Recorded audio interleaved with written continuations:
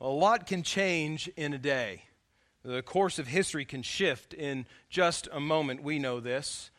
On December 8th, 1941, then President Franklin Delano Roosevelt called the previous day, December 7th, a day which will live in infamy because of the attack from Japan's naval forces on the U.S. base at Pearl Harbor. The attack on Pearl Harbor changed the course of history in a direction unexpected by most in the world who just several years before had seen the end of the war to end all wars. In fact, just 23 years earlier, another day changed the course of history. On the 11th hour of the 11th day of the 11th month, in the forest of Compiègne in France, an armistice was signed that would lead to the end of World War I, and what many thought would be an unprecedented era of peace in the world, which we know was not the case. And beginnings and endings of wars, which are major events, have the ability to shape history and shape even the momentum of world events, but so do small things. For instance, I would venture to guess that very few of us know the significance of September 28th, 1928. Raise your hand if you do, but don't give it away. Okay, no one. Good. You're going to learn something today. It was on September 28th, 1928, that Dr. Alexander Fleming made a breakthrough discovery that would lead to the development of penicillin, the first and most widely and safely administered antibiotic in the world. Just one day, one short moment of time, much can change. And today we have yet another example of such a small day with big implications. In fact, an unknown day, sometime in either 48 or 49 AD, when some Christians met together in Jerusalem. Here in Acts chapter 15, we will see church leaders and apostles gather in the city of Jerusalem around 48 or 49 AD to come together to resolve the problem that was created by supposed Jewish believers who began requiring Gentile converts to Christianity, Gentile believers in Jesus, requiring them to be circumcised and fully converted to Judaism in addition to faith in Christ in order to be saved. The solution given by the Holy Spirit through the council that takes place at Jerusalem here in Acts 15 and through prayer among those that are present is that salvation is by grace alone, through faith alone, in Christ alone. And that the requirements of the law are not binding upon Gentile, that is, non-Jewish Christians. That may not seem like much, but the events that take place in Acts chapter 15 lead to the kind of churches that we're able to have today, where people of all backgrounds, whether you're of a Jewish background or Gentile background or American background or East Indian or Chinese or Japanese or any sort of background from around, where we can come together knowing that there is salvation only by God's grace through faith in Christ and that there's nothing else needed to be right with God. We'll see from this text this morning that salvation from sin and eternal life are gifts of God's grace only. Not by our works, not by our merit, not by things that we do for ourselves, but gifts of God's grace only, received only by faith in Jesus. And in fact, to add to this gospel, to give anything else to it or require anything further than faith in Christ for salvation is to remove the power from the gospel entirely. So as we look at this text this morning in Acts 15, verses 1 through 35, I would hope that as a result, we would know that there is, and we would be committed to the fact that there is but one gospel. There is one Lord, one God that promises salvation to any who believe. And that we would be challenged to remove in our own lives and even in our church unnecessary barriers to gospel fellowship to those of differing conscience or even of differing ethnicity. Let's turn our attention to the word of the Lord, Acts chapter 15, verses 1 through 5 to begin. Would you stand with me in honor of reading God's word?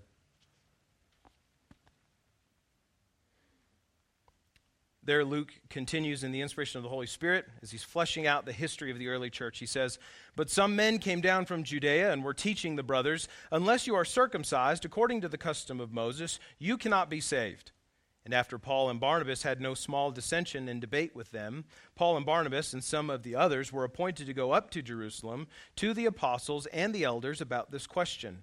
So being sent on their way by the church, they passed through both Phoenicia and Samaria, describing in detail the conversion of the Gentiles, and brought great joy to all the brothers.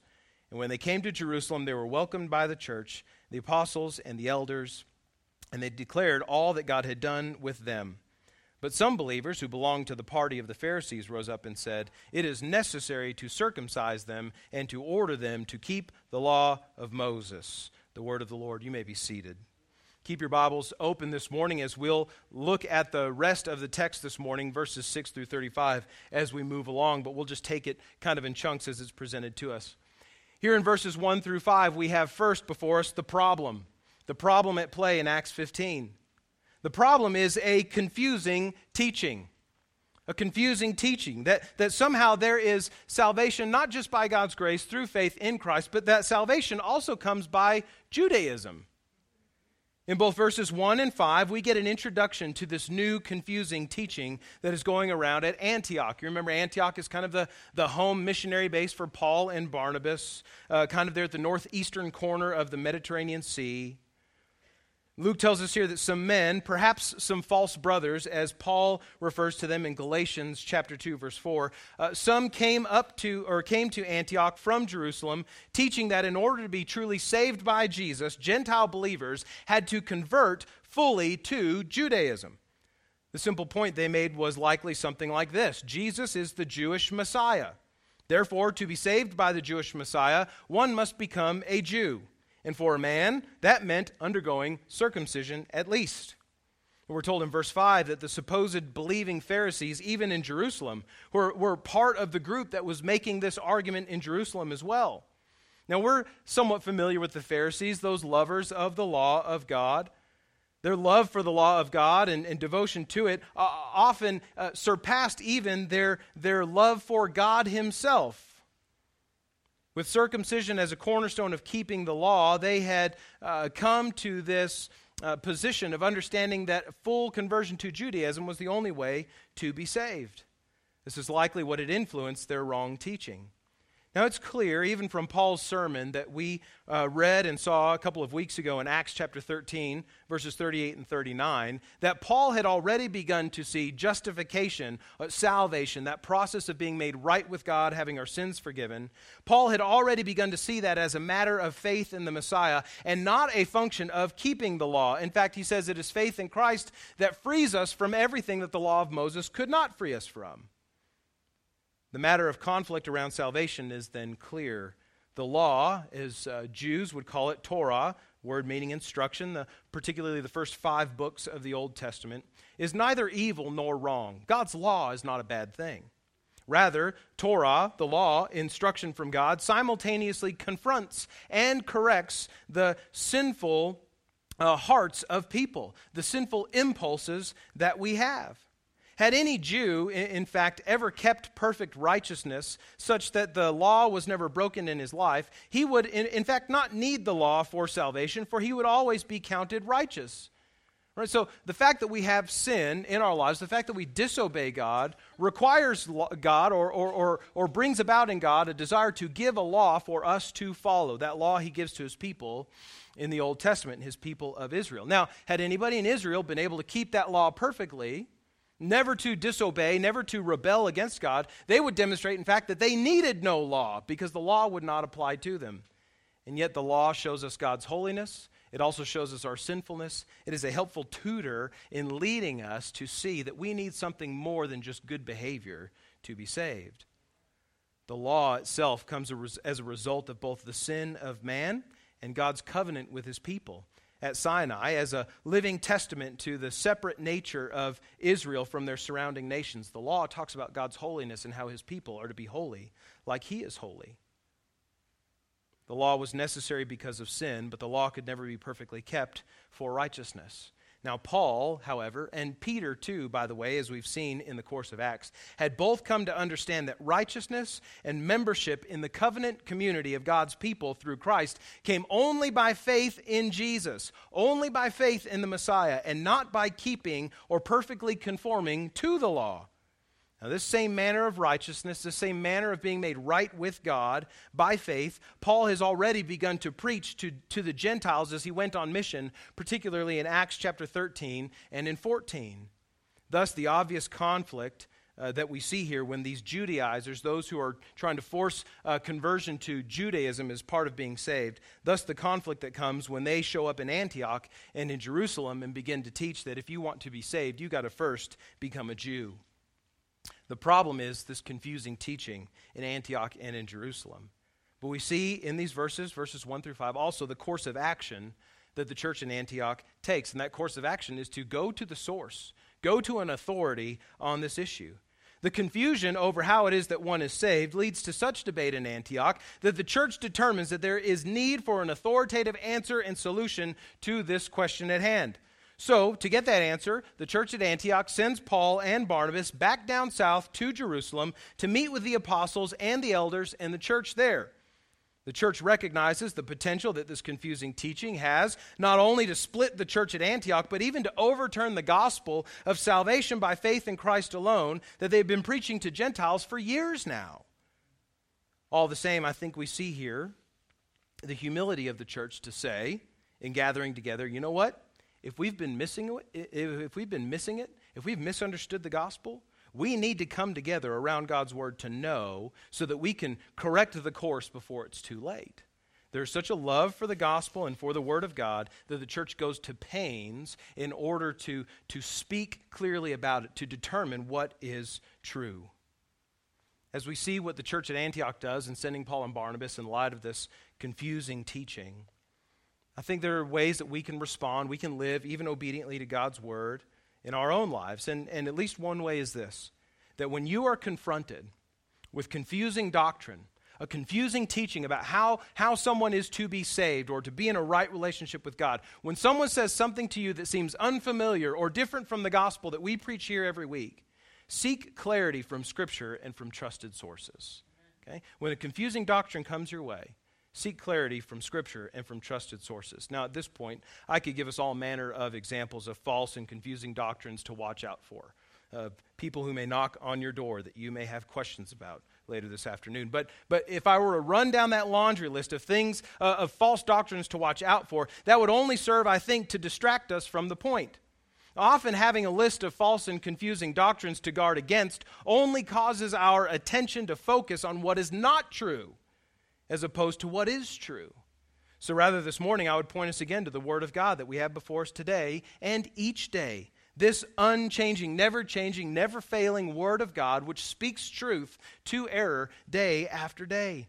This Word is true and it is trustworthy. These 66 books that we call the Bible are like a lighthouse on a rocky shore in the deep of night, warning us of unseen jetties that threaten to sink our faith.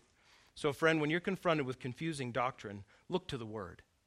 Follow those who point you clearly to it. We see the problem at Antioch and in Jerusalem. And then in verses 6 through 21, as the action in Acts 15 moves from Antioch down south to Jerusalem, we see then this proposal, a proposal for a resolution to the issue. We read there in verses 6 through 21 the following. The apostles and the elders were gathered together to consider this matter. And after there had been much debate, Peter stood up and said to them, Brothers, you know that in the early days God made a choice among you, that by my mouth the Gentiles should hear the word of the gospel and believe. And God, who knows the heart, bore witness to them by giving them the Holy Spirit, just as he did to us. And he made no distinction between us and them, having cleansed their hearts by faith.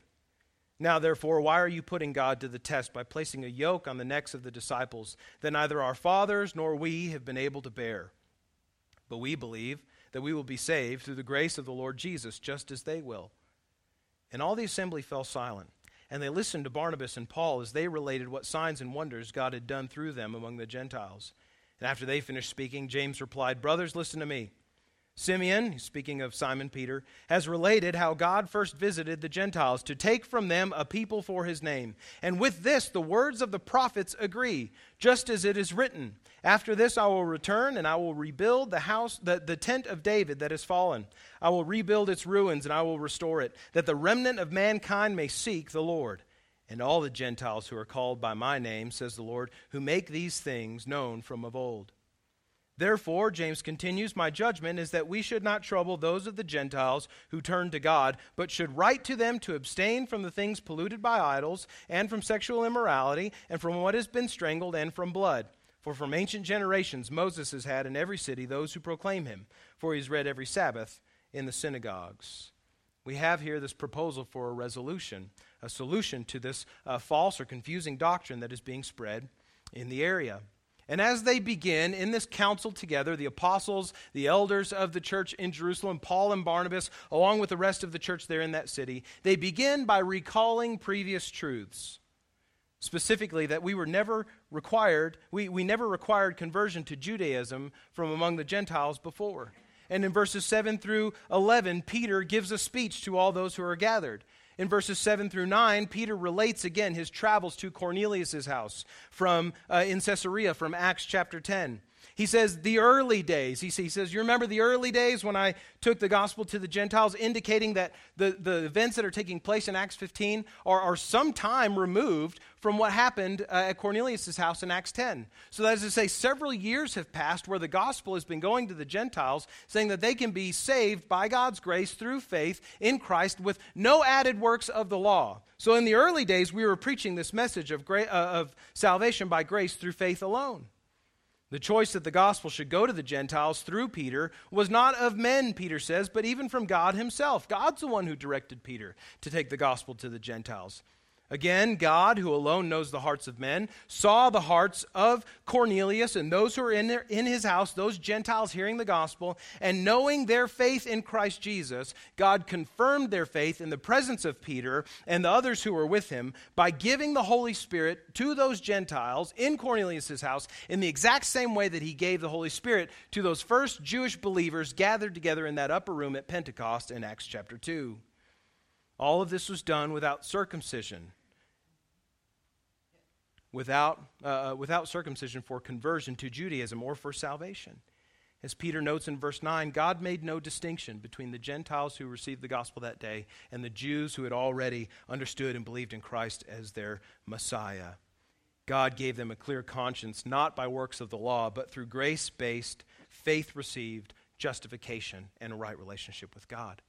Then in verses 10 and 11, Peter asks the obvious question of those who are listening. If nothing more was required of the Gentiles in those early days, if we've been doing it this way for so long and we've not seen any error with it so far, why should there be something new added now? Furthermore, what good would it do to put on the shoulders of Gentile believers the added yoke of the law, of keeping the regulations of the people of Israel from the Old Testament, which even the Jews had demonstrated that they could not keep? That is to say, if we can't do it, Peter's saying, why would we ever expect them to be able to do it?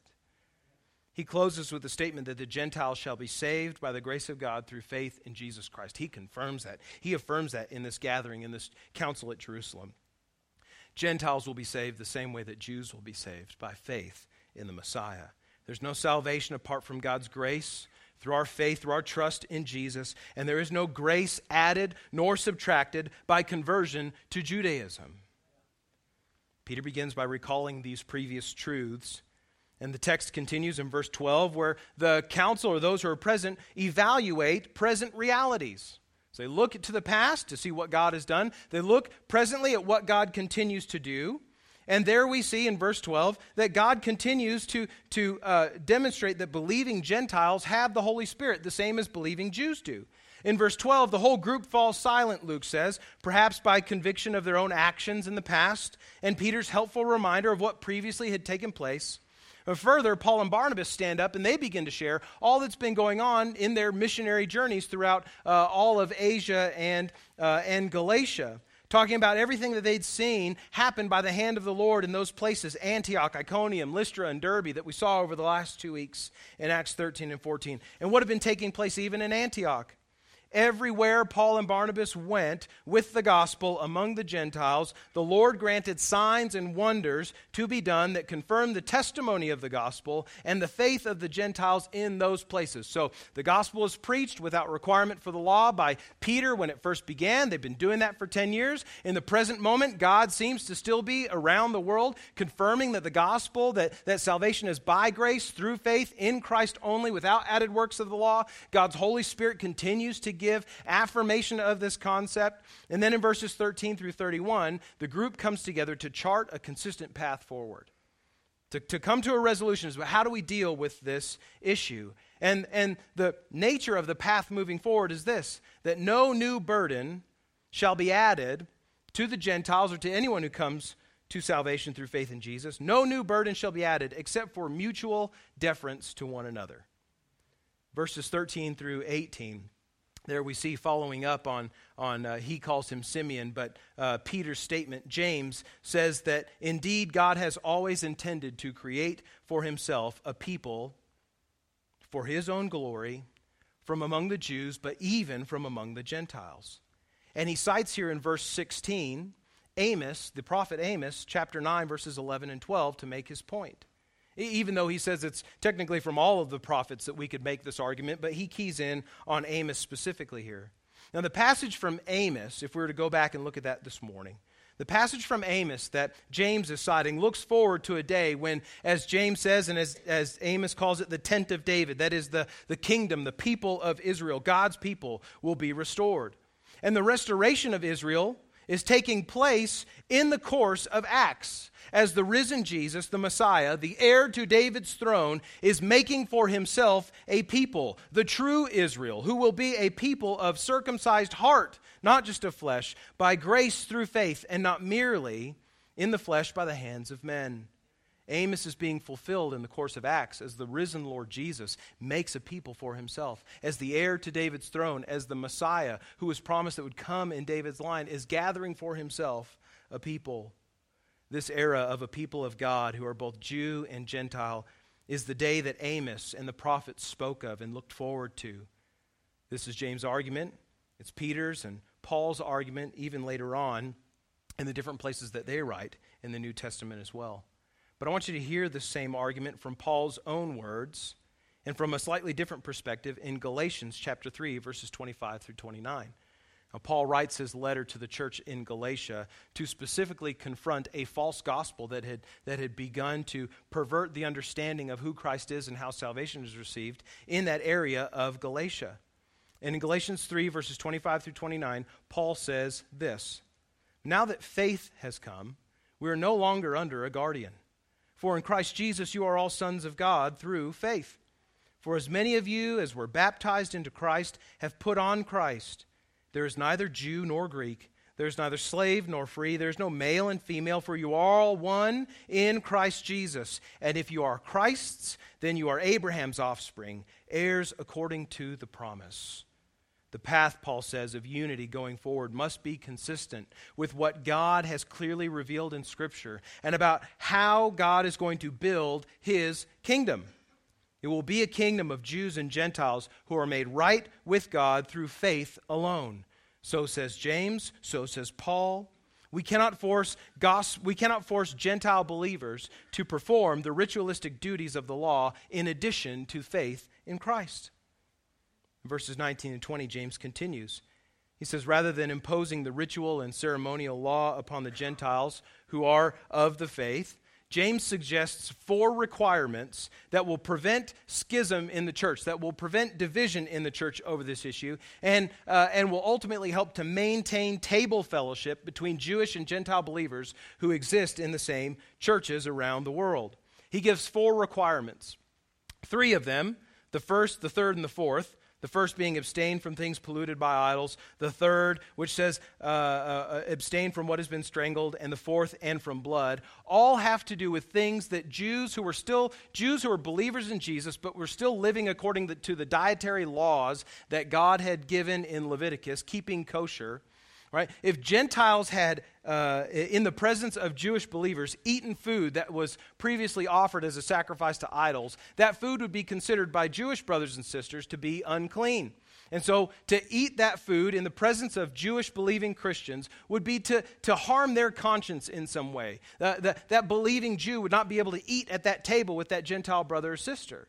The same thing with what has been strangled, and the same thing from consuming blood. So Paul says, look, if there are dietary changes that you can avoid, right, avoid them for the sake of being able to eat together. Eating together is so important as a family of faith, gathering together around the table to just enjoy time together. All the Baptists said amen. Maybe I'm not in a Baptist church this morning. I don't know what happened, but It's good for believers to eat together. There's lots of good fellowship that happens around the table. And 2,000 years ago, here in ancient times, sharing a meal with people was sort of the ultimate demonstration of hospitality and love for others. So James and the apostles are saying, let's just ask the Gentiles to not do anything that would break table fellowship with our Jewish believing brothers and sisters. Then he gives a fourth requirement. It's the second in his list, which is to abstain from sexual immorality. And the word that is used by James here is the Greek word porneia, which indicates it's kind of a general term for all manner of sexual perversion, adultery, fornication, homosexuality as well. In that day, it's known that Jews had a far more stringent and biblical sexual ethic than the Greeks did. The injunction against such things, against this kind of porneia, this sexual immorality, the injunction against those things for Gentile believers is not a concession to the Jews. They're not asking the Gentiles to compromise something in their lives so much as it is just expected consistency with God's own character and with what God himself has communicated about sexual ethics and his own expectations. So the only things that they ask the Gentiles to do are, one, not eat food that Jews would consider unclean so you can share meals together. And by the way, don't be engaging in sexual relationships with things and people that you ought not be doing. From all this, we find that the way forward for unity in the church and protection of the gospel must take a strong stand on the non-negotiables of the gospel. That is this: when it comes to the fact that Jesus died and rose again to provide forgiveness of sins and eternal life for all who trust in him and only trust in him, there is no movement there. There is no concession there. There's only agreement in those facts of the gospel. But in other matters of church life and fellowship among believers, the way forward is to pursue unity by deferring to one another when consciences may conflict. What does that mean for us in the church today? What does that mean for we who in this church are probably all of Gentile background, who don't have issues with eating certain kinds of food? We'll eat surf and turf at the same time, right? It's not an issue for us. Generally, we agree upon this biblical sexual ethic among those who are saved by faith in Christ. So when we see this proposal put forward by James and the other apostles, what do we do with it? How do we apply it to our lives? Well, I think, at least in one way, and that is this: that where the gospel is clear, we as a church, First West, we stand firm. Amen. Where the gospel is clear, we stand firm. And where consciences are in conflict, we defer to one another with grace. So when it comes to the gospel, we will always affirm the simple mathematical equation that Jesus plus anything equals nothing. That is, faith in Jesus plus anything else equals no salvation. There is only salvation in Christ, and only salvation in trusting in him. We affirm that this morning.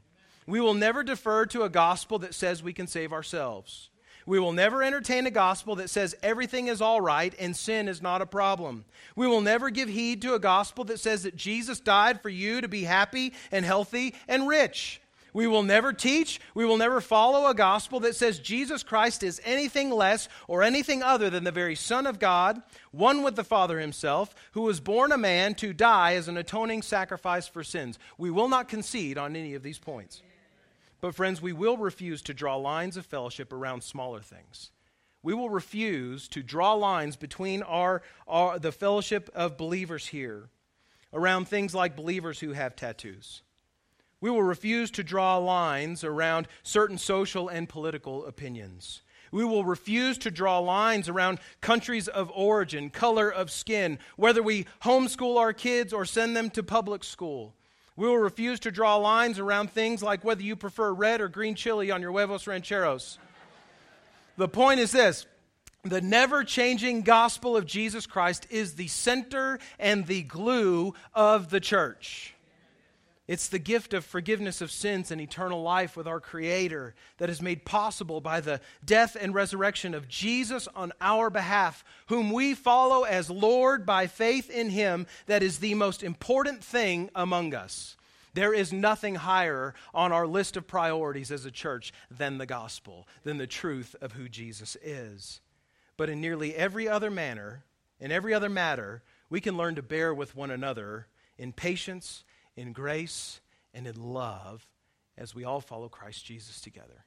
And by the way, the answer is Christmas. Red and green on your huevos. Amen. So when I go to lunch with, I'm deterring from my notes here for a second. When I go to lunch with people in the church and we go somewhere that serves New Mexican food and they ask red or green, I always say both because I want to become all things to all people, that by all means I may save some. Back to God's word. The problem is this confusing teaching that says that there can be salvation. There's salvation when you add becoming a Jew to faith in Jesus. The proposal that is put forward by those who gather together in this council in Jerusalem is to walk forward steadfastly convinced and convicted of the truth of the gospel, but with grace in these other matters so that we can maintain fellowship and love with one another. In verses 22 through 35, we have the final resolution of this problem. Luke continues there in verse 22. He says, "Then it seemed good to the apostles and the elders with the whole church to choose men from among them and send them to Antioch with Paul and Barnabas. They sent Judas called Barsabbas and Silas, leading men among the brothers, with the following letter." And this is the text of the letter they sent. "The brothers, both the apostles and elders, to the brothers who are of the Gentiles in Antioch and Syria and Cilicia, greetings. Since we have heard that some persons have gone out from us and troubled you with words unsettling to your minds, although we gave them no instructions, it has seemed good to us, having come to one accord, to choose men and send them to you with our beloved Barnabas and Paul, men who have risked their lives for the name of our Lord Jesus Christ. We have therefore sent Judas and Silas, who themselves will tell you the same things by word of mouth. For it has seemed good to the Holy Spirit and to us to lay on you no greater burden than these requirements, that you abstain from what has been sacrificed to idols, and from blood, and from what has been strangled, and from sexual immorality. If you keep yourselves from these things, you will do well. Farewell." So when they were sent off, they went down to Antioch, and having gathered the congregation together, they delivered the letter. And when they had read it, they rejoiced because of its encouragement. And Judas and Silas, who were themselves prophets, encouraged and strengthened the brothers with many words. And after they had spent some time, they were sent off in peace by the brothers to those who had sent them. But Paul and Barnabas remained in Antioch, teaching and preaching the word of the Lord with many others also. Here's the resolution that comes as a result to this.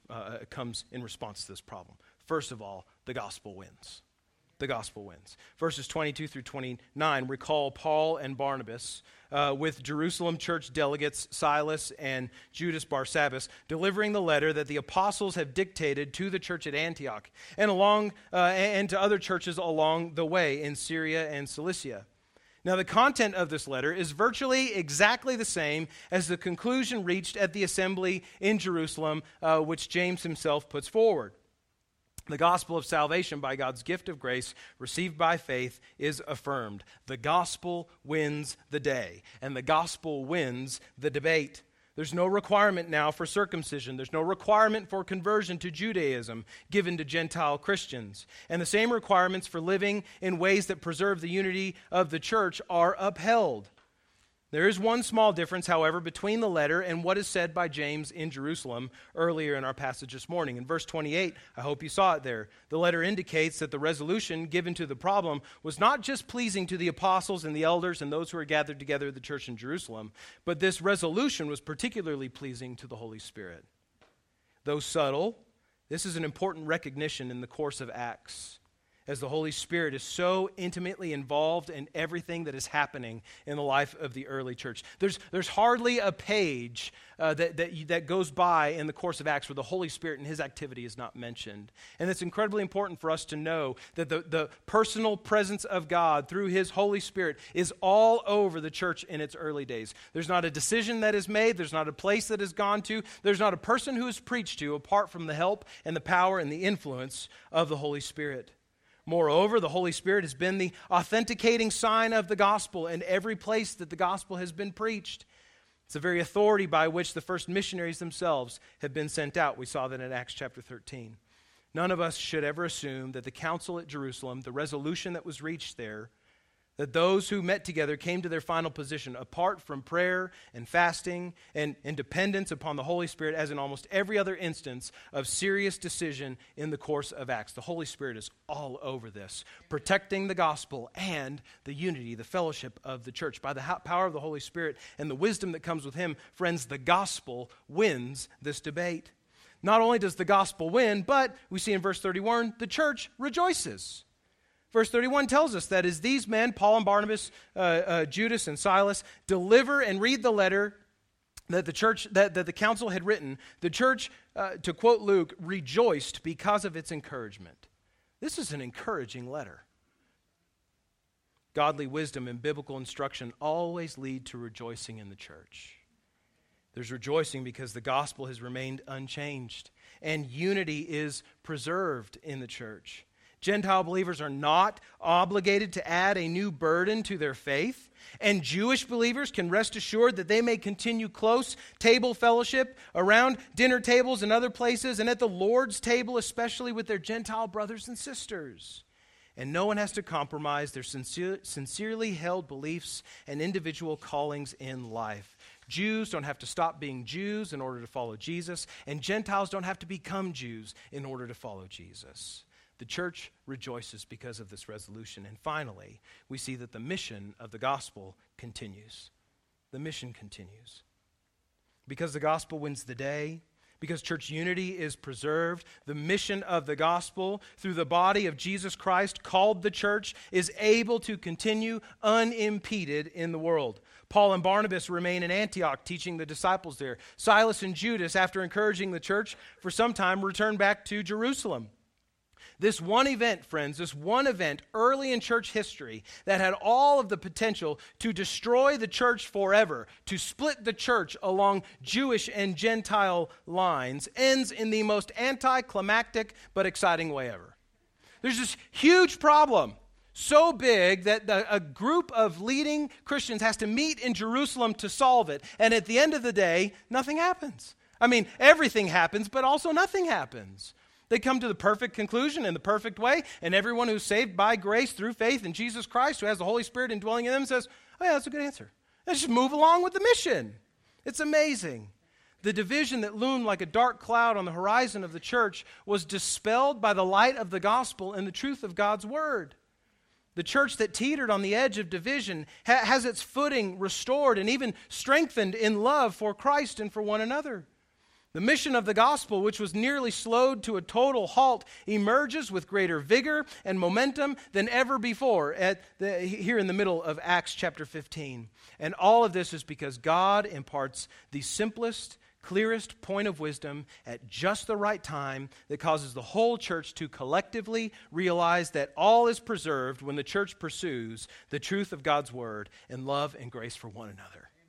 So much can be overcome in terms of conflict in the life of the local church and the global church when we gather together around the center, around the glue of our faith, which is Jesus Christ and the gospel of salvation, by God's gift of grace through faith in Christ alone, and when we just strive to love one another.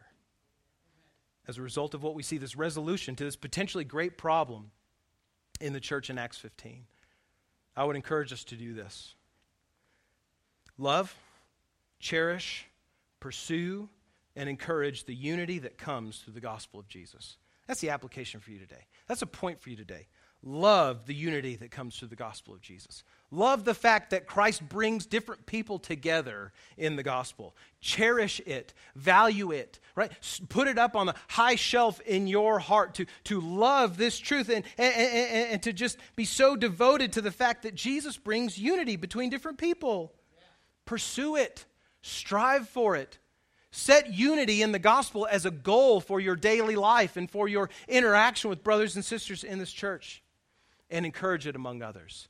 Don't just do it in your own life. Don't just strive for this in yourself, but encourage unity that comes through the gospel of Jesus. So brother, sister, you see another church member who's being divisive about something that is not central to the gospel of Jesus Christ, you encourage them to pursue unity in the never-changing gospel and to let these things that cause division, to let them go by. All right? call each other out in love, in truth, and in grace. Speak truth to one another. Don't be afraid to convict one another or call other people to account when they are setting division in the church, because God has not saved us and brought us together to be divisive, but to be united in the gospel. So if people are creating division in the church over things that are not central to the gospel, lovingly, caringly, but truthfully, correct them and point them, encourage them to pursue unity that comes in the gospel of Jesus. And Paul wrote the church in Ephesus the following words from Ephesians chapter 4, verses 1 through 6.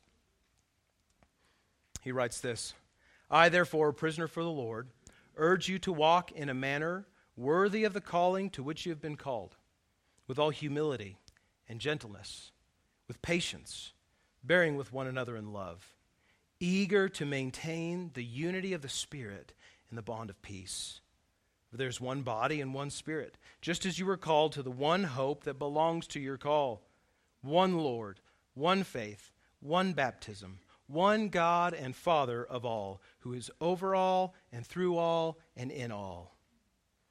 Christian, can you truly say that you love the unity of the body of Christ like Paul loves the unity of the body of Christ here in Ephesians? Has the beauty of what Jesus has done for sinners at the cross, has it caused in you a love for those who are saved by his grace? Has the removal of your sin, which is symbolized by your baptism in the name of the triune God, has it caused you to have patience and grace for your Christian brothers and sisters when they sin against you?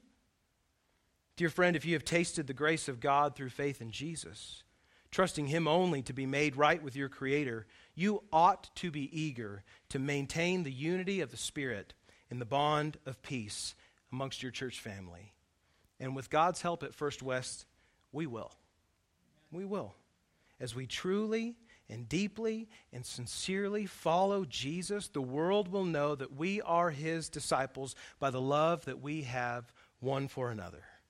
A love that is rooted in the glorious promise of salvation that comes by God's grace, through faith, and by no other means in the risen Lord Jesus. That's the promise of the gospel, that those who are committed to it will be united in Christ. And that we will, as a body, those who are truly saved, we will pursue this. We will be eager to maintain unity in the body for the sake of the gospel and the testimony of Jesus and the fellowship that we have with one another around our tables at home, and especially around the Lord's table when we gather for the Lord's Supper together. Well, friend, if you don't know this morning the kind of life, the kind of love, the kind of unity with other people, because you don't yet know Christ the way that we at First West claim to know Christ, if you're not yet trusting Jesus for the forgiveness of your sins and for eternal life with God, for a right relationship with your Creator, I would urge you this morning, I'd plead with you this morning, commit your life to Christ today. Recognize the sin that separates you from God. In sorrow, confess your sins to God and confess your intent to turn from your sins and to turn to follow God in obedience to him. And trust your life, not just a little bit, but all of it. Trust all of your life. Entrust it to Jesus, who died to pay the penalty for your sins and who rose from the dead to give you eternal life with God and the promise of resurrection from the dead for you as well. And in trusting Jesus for those things, you'll become a part of the family of faith that God calls his church, whether you're Jewish or Gentile or American or African or Asian or Mexican or whatever the case may be. We're all together united in the gospel of Jesus and pursuing unity together in the gospel that never changes. Friend, if you don't know Jesus and that kind of fellowship with others because you've not trusted him yet, I ask you, trust him today. Trust him today. Give your life to Jesus today. Be saved from your sins. Be forgiven of your sins. Enter into the new kind of life that God stands ready to give you in his own power and the indwelling of his Holy Spirit in your life as you trust in Jesus. In just a moment, we'll sing a song of response together. And as we do, if the Lord is leading you to make a decision, a public decision, either to trust him or to follow him, maybe on mission with the gospel, maybe the Lord is calling you in some other way this morning, calling you to respond to him obediently, you take this time as we sing a song of response to be obedient to what the Lord is calling you to do. I'll be standing here. Corey, our student minister, will be standing here as well to greet you, to counsel with you, to pray with you about whatever you may need to pray about or seek wisdom on. If you just want to come and kneel at the front and pray and ask for God to work in you this week and to pursue, to love the unity that the gospel brings, the way that Paul and the early church had, you come and pray for those things. Pray for our church this morning as we strive for unity in the gospel above all else. However the Lord is calling you to respond to his word today, you do it. Don't delay. Don't be disobedient. Don't wait another moment. Respond to God today. Let's pray.